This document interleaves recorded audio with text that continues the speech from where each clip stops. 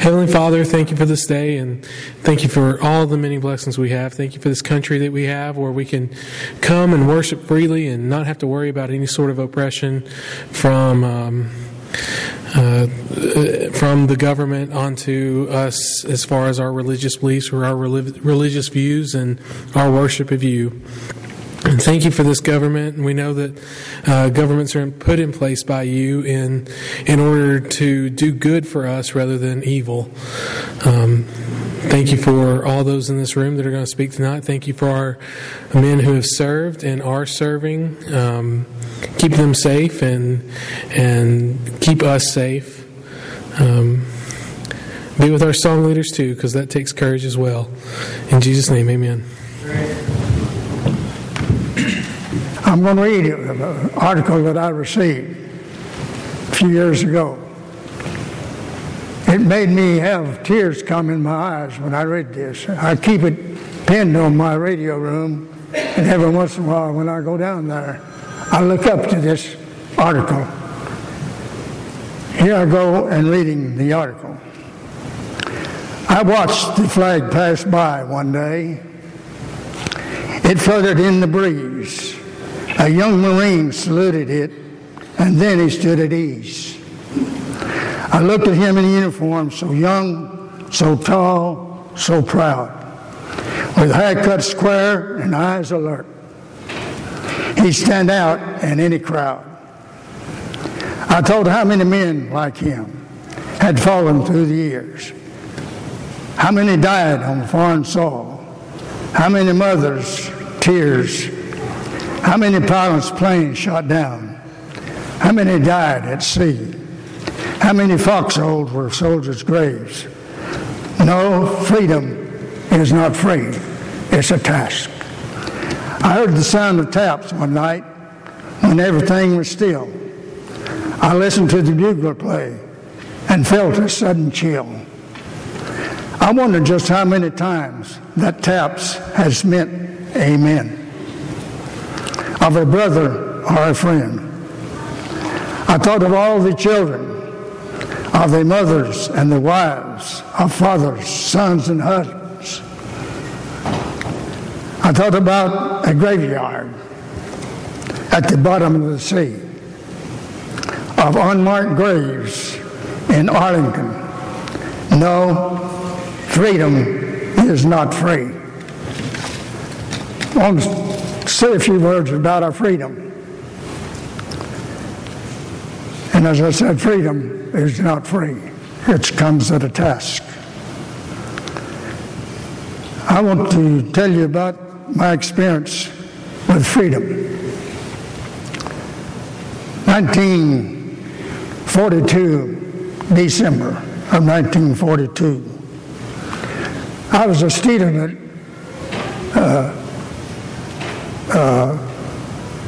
University of Tennessee at Martin. It was a junior college at that time. I had the pleasure of going out that night in a little small town of Martin, a small restaurant. The first thing that I ordered was fried oysters. I'd never eaten any fried oysters in my life. Being an old country boy, I'd eaten everything else besides fried oysters. But when I was eating the oysters, the radio was playing. And the radio broke silence and came in loud and clear. The Empire of Japan has bombed Pearl Harbor, our country.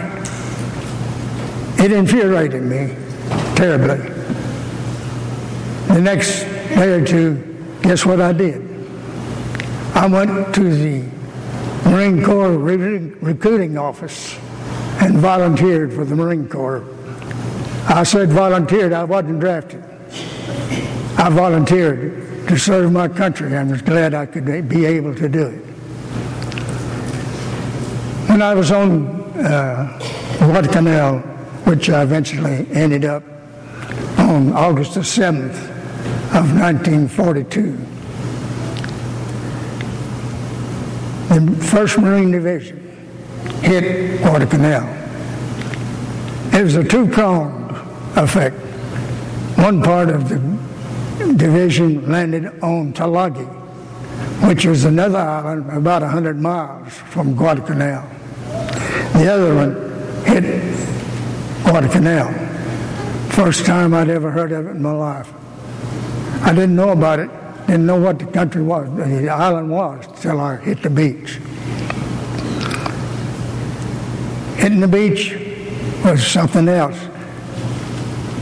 Many, many little battles happened on Guadalcanal in the 1st Marine Division. The Japanese had invaded this little island, Guadalcanal, without any opposition, and built an airfield, or just about had it built when we landed on the beach. Soon after a few battles on Guadalcanal, we took over the airfield that the Japanese had built. We even used some of their equipment that they had used to repair and redo the airfield. Went on along on several battles, and I won't mention all of them. There's many of them. And I say at the outset, and Guadalcanal was known then as the beginning and the end of the Japanese Empire. It took many, many, many battles. There's a lot of battles fought from Guadalcanal to Iwo Jima and Okinawa, and they were terrible battles. But we succeeded. And after Okinawa campaign, we successful ended the Battle of Okinawa. Then, when we ended the Battle of Okinawa, we began to prepare for the next phase, next battle, and that was the Japanese Empire. We knew it was going to be a difficult battle. In fact, the military people said we'd lose over 1 million people if we invaded Japan proper, Tokyo. But fortunately, after the battle was won, as I said, we started training for the next battle. In that battle, after that battle, we dropped the atomic bomb on Tokyo, and he knocked it on Tokyo and Nagasaki. One Tokyo, it was Hiroshima and Nagasaki. We waited a few weeks thinking maybe the Japanese would have had enough. After a few weeks, the emperor, after the atomic bomb was dropped on Hiroshima and Nagasaki, he told the people that he'd had enough and he was going to surrender to the United States. And that brought many people crying, knowing that there would be no more empire of Japan. I'd like to go back a few minutes. And by the way, I've got students in the audience, and I can hear you say right now, "Oh me, Chief, he never does hush when he gets to talking." But I can assure you, it won't be long. But anyway, as we hit the beach in August of 1942, the Japanese had scout planes flying over the canal on the island of Guadalcanal. they got word that our landing at Guadalcanal. And they sent bombers down to Guadalcanal. And Admiral Fletcher, he was the naval officer that brought us up to the beach. When he heard about it, he told our general, Alexander Vandroff, says, we're going to leave you. We're going to leave you. The general said, no, you can't do that. He says, I am. I'm leaving. We hadn't unloaded any food hardly whatsoever. Not much ammunition. Not much artillery. In fact, there's not much of anything. For 2 months on Guadalcanal, it was starvation. We didn't have any food. A few chocolate bars is all we had. Had a few coconuts, but that was all we had to eat. In fact, the minutes when we left Guadalcanal to get on ship to leave, so many of the Marines were so weak they had to be helped aboard the ship. They were so weak. Another thing I want to say is about one of the special battles that was the Battle of Bloody Ridge. Well, worldwide known as one of the chief battles of World War II. Japanese tried once, tried twice, tried 3 times to annihilate us on Guadalcanal. Our commanding officer on Guadalcanal was by the name of Ed Mike Edson. He told us we're going to retreat at 200 yards, set up our defense. When we did that, the Japanese, that 3rd time that they tried to annihilate us, we pushed them back for the last time. I remember a Japanese lieutenant.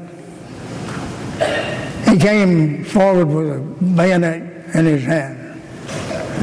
General Vandegrift was there admonishing and telling the troops how much he appreciated how we resisted the opposition. That Japanese lieutenant didn't get very far because as one of the gunnery sergeants in my rank, I was a gunnery sergeant. He pulled out his pistol and he annihilated that Japanese lieutenant.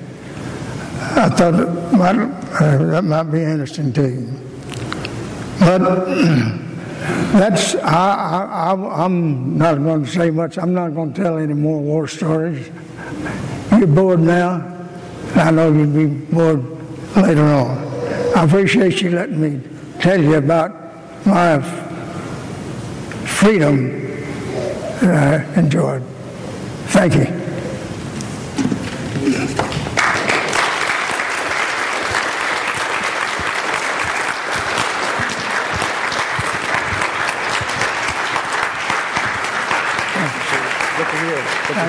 Look around here.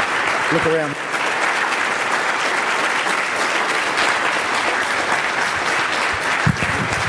While y'all are standing, let's stay standing for this next song. 1009, Battle Hymn of the Republic.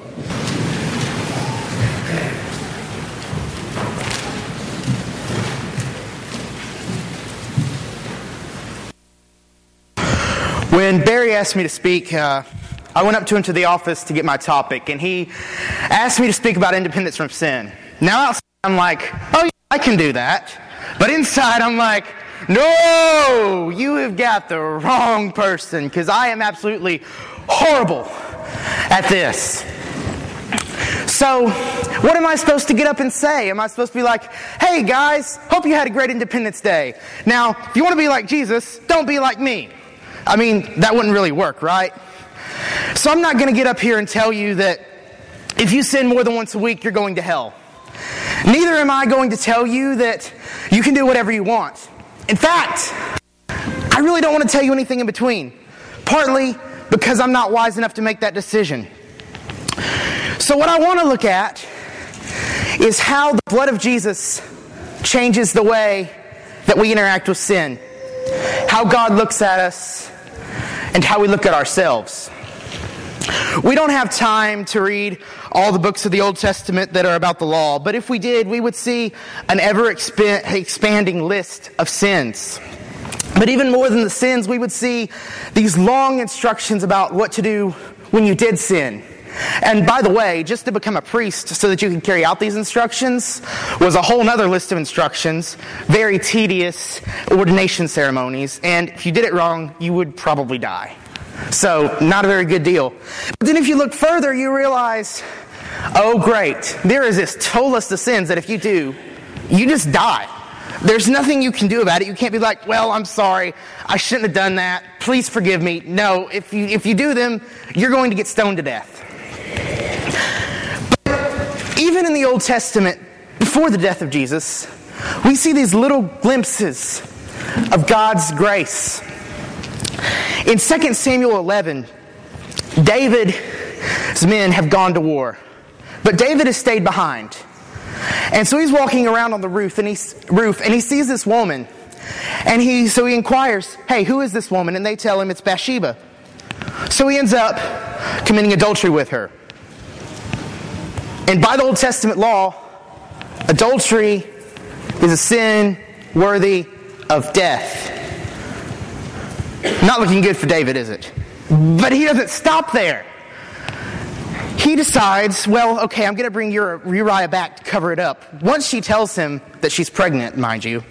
So he gets Uriah back, but, well, that didn't work because guess what? Uriah just sleeps at the gates because he's a man of integrity.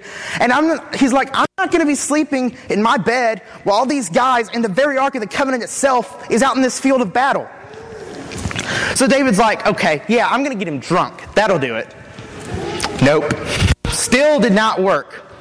So finally, David, in desperation, sends a note with Uriah, mind you, to the commander.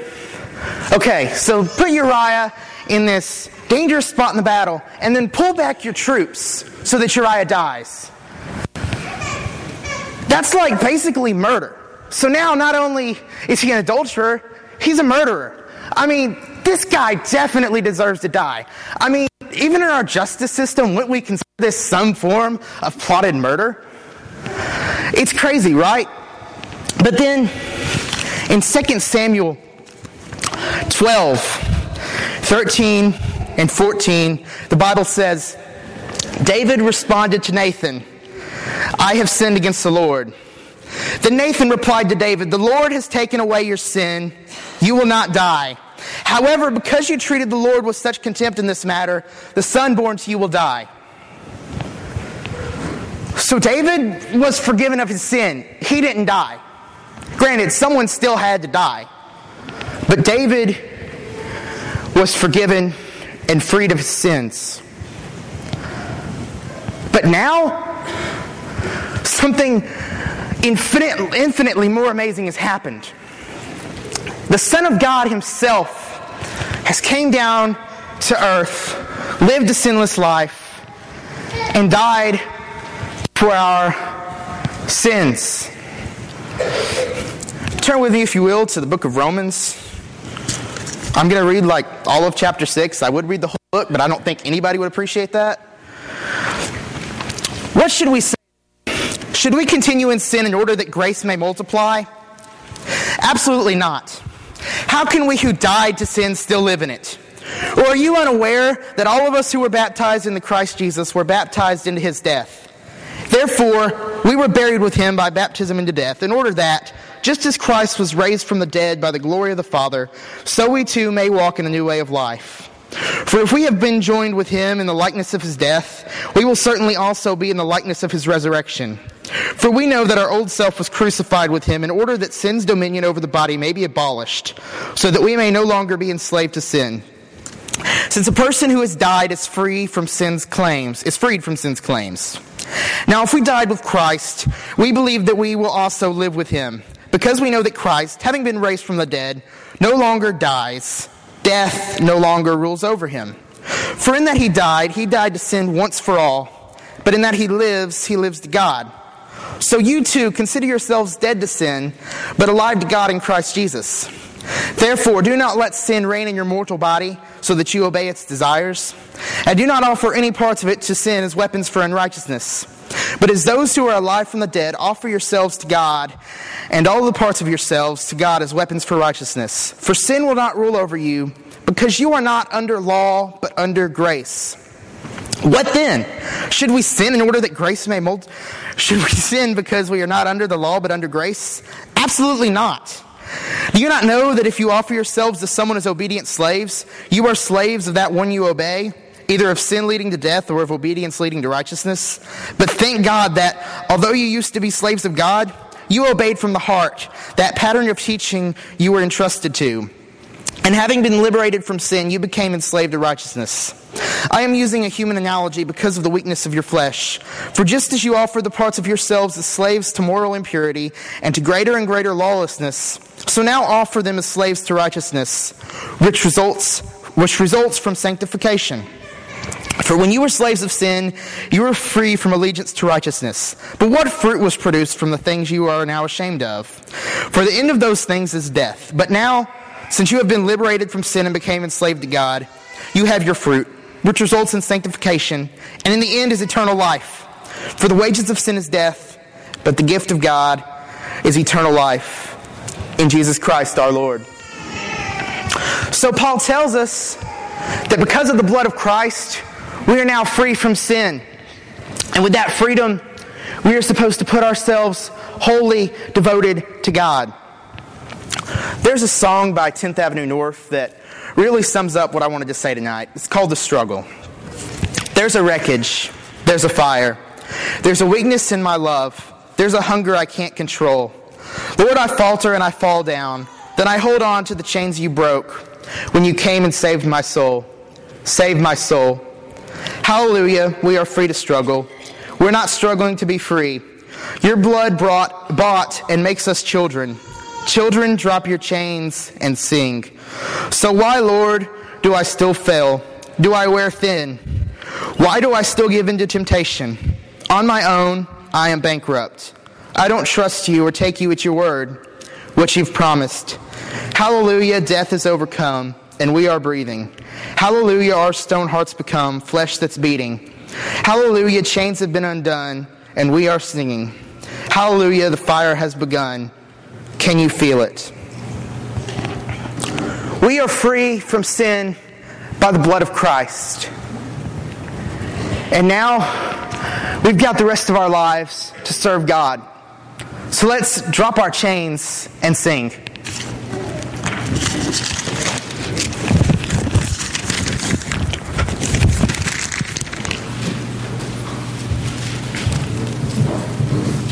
Hi, everybody. Thank you. Hey, Jeff, you doing all right? My name's Michael. I'm sure I haven't met all of you yet. I've been here a year now. It's been great.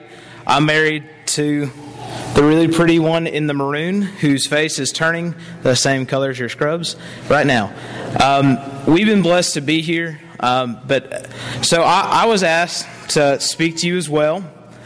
Except my topic is going to be on dependence. Isn't that something we all want to hear about? We get to live in a country where you get to be whatever you want to be. It's awesome, right? If I want to be a garbage man or a postal worker or a CEO or work at McDonald's, I have the freedom to do that. If I don't want to work at all, I have the freedom to do that. And that now our world changes to where if you want to be whoever you want to be, just say that's who you are. That's who you are. You have that freedom. Isn't that kind of scary? You got the freedom to be whoever you want to be. And that's where our society leads you. In college, I remember that's what we were all driven to do. You know, you can do whatever you want to do in life, but it all depends on you. And I really bought into that. My parents, they live back in Chattanooga. My parents, they don't have a real fancy lifestyle. We're pretty down to earth folks. And my dad always grew up saying, "You can make life what you want it to be." And, you know, I really believed that for a long time. And coming into marriage and coming into growing to be a Christian person, I think sometimes we take that way further than we should. That you can be whatever you want to be. Now that I got your attention, Eddie, do you care to put that slide up there for me? Everyone, meet my dog. This is Millie. Millie, this was the first day we got her. She looks nothing like this now. She is 11 and a half weeks old now. We bought her thinking that it would prepare us for adulthood, and you take from that what you will. But Millie is a golden Labrador. That's what I'm going to call her. I thought she was a golden retriever. She's not. But Millie is the exact example of what dependability is, or at least in my world, for someone to be dependent on you completely. I don't have a child yet, and I won't until I'm 40. Isn't that right? She agrees. 40 years old is the age. No, she doesn't. That's a lie. But this is the closest thing I have into my life of something being dependent on me.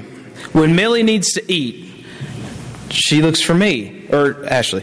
When she needs to drink, she needs one of us. When she needs to go outside to go to the bathroom, she needs one of us. I want you to put yourself in my dog's paws for a minute. Think about what it means for you to be completely dependent on somebody. At one point or another, we were completely dependent on our parents or our guardians, whoever took care of us.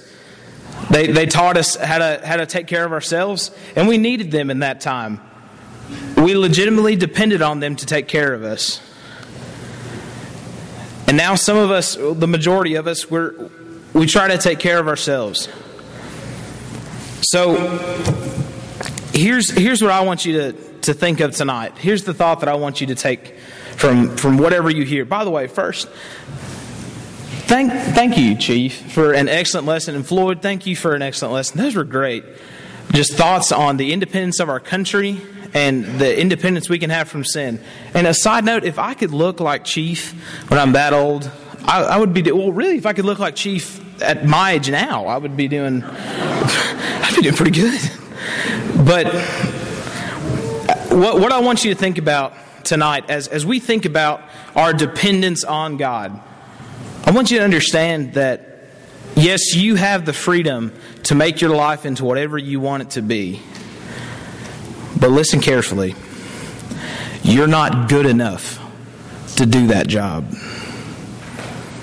You can be whatever you want to be in your life, but if you want to be the best that you can be, you are not good enough to do it by yourself. Right. So if you want to turn with me real quick, just a few encouraging thoughts. We've always been taught to lean on God and to find answer in Him and to really just search for Him and have Him lead us in the way that we need to be led. Proverbs 3 verses 5 through 6. This is one of my favorite verses. Proverbs 3 verses 5 through 6. Trust in the Lord with all your heart. Lean not on your own understandings. In all your ways submit to Him, and He will make straight your paths, or your path straight is what this version says. I don't trust in the Lord with all my heart. I don't submit to Him in all my ways. But the thing is if I did do that, if I said, God, I'm really not good enough to do this, so I'm going to let you do this, my path would be straight. My life would be so much better than whatever I could make it into. Keep that thought in mind. Turn over to Proverbs chapter 16, verse 9. Proverbs chapter 16, verse 9. That reads this: God understands so well that we are such control freaks as humans. It's even in the Bible that God gets it, that even though you like to be in control of everything, stop it. Proverbs 16 verse 9 says, In their hearts, humans plan their course, but the Lord establishes their steps. How many of you all think that you have your life figured out? Anybody? Chief? I think Chief's probably the closest, if we're being honest. But I don't. I'm far from it. And God knows that I try to take control of every aspect of my life so I can make it what I want it to be, because I want to be a self-made man that's been different from who I've seen in the past.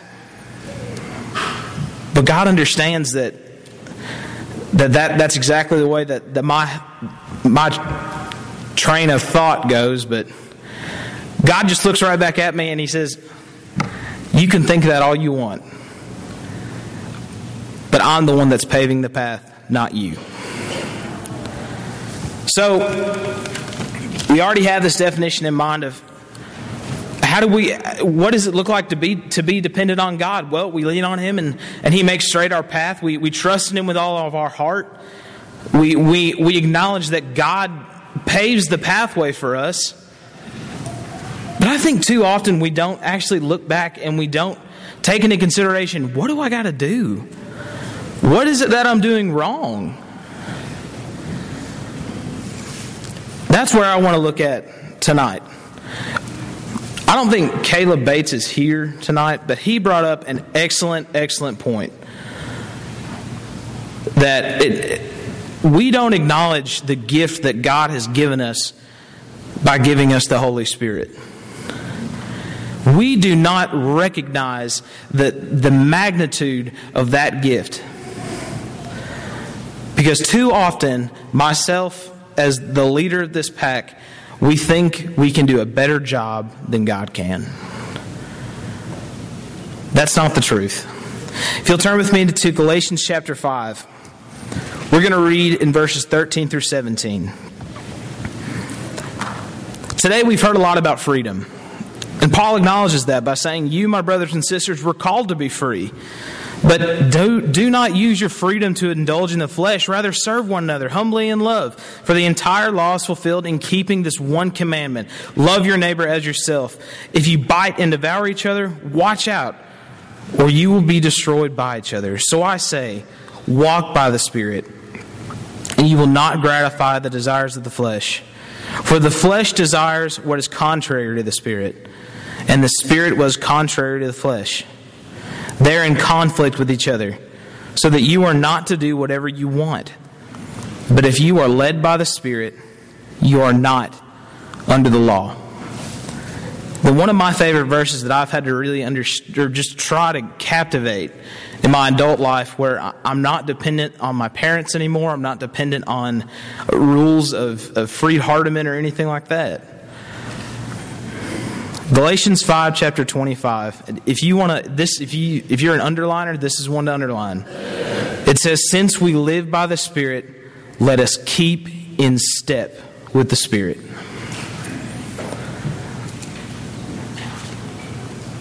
Too often we take it upon ourselves to think that we are better at making the path for ourselves than God is.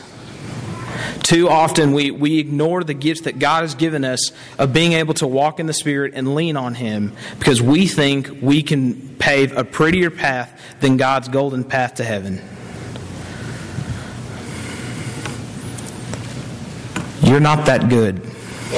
I'm not that good. None of us can make a life better than what God can make for us. So what we have to understand is that this dependence, we have an independence to be free. But if we take advantage of that freedom to give into the flesh by doing what we want to do, I'm going to propose this to you.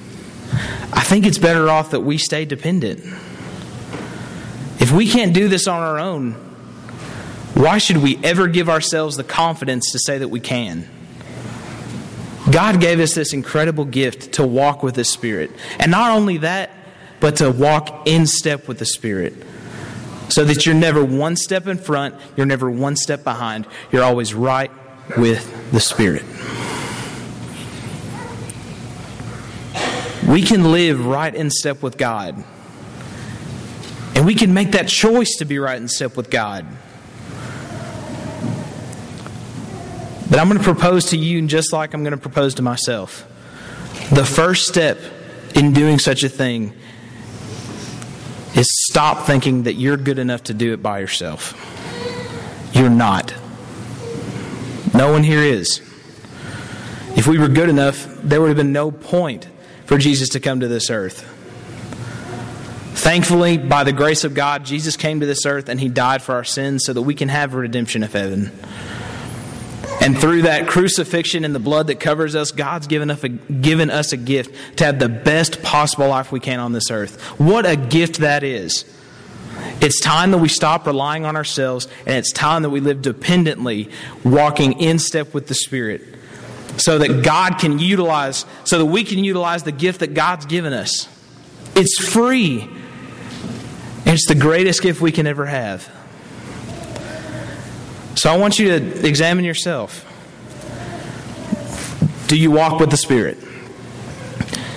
When you have decisions in your life, when you have wants, when you have needs, when you have struggles, do you depend on God or do you depend on yourself? I'm sure that picture of my dog is still up there. Millie doesn't depend on herself. Because whatever Millie wants to do leads to destruction. And it leads to me being not so happy. The same thing applies with your Heavenly Father. When you depend on yourself, it leads to destruction. But when you depend on your Heavenly Father to guide you to the right place, at the right time, to the right opportunities, on the right path, you will live the best possible life that you have on this earth. So, as a family of Christians, let's seize the opportunity. Let's go for it. And let's walk in step with the Spirit, being completely dependent on God, and stop trusting ourselves to take care of ourselves. If you're here tonight and you feel that you need prayers to be more dependent on God, or if you're here tonight and you haven't received the gift of the Holy Spirit to walk with God and to rely on God, and you need to come in contact with that through the waters of baptism, you've got an opportunity to do that. If you're discouraged and you need to be encouraged, you have that opportunity too. If there's anyone here that needs to be encouraged, I invite you to come and let us pray for you. If you feel that you're good enough to take on the challenge of directing your own path, when God the Father calls you and is with you at all times saying, come this way, and you're ready to say, I'm done, you have that opportunity. If there's anything that we can do for you, please come while we stand and sing. When we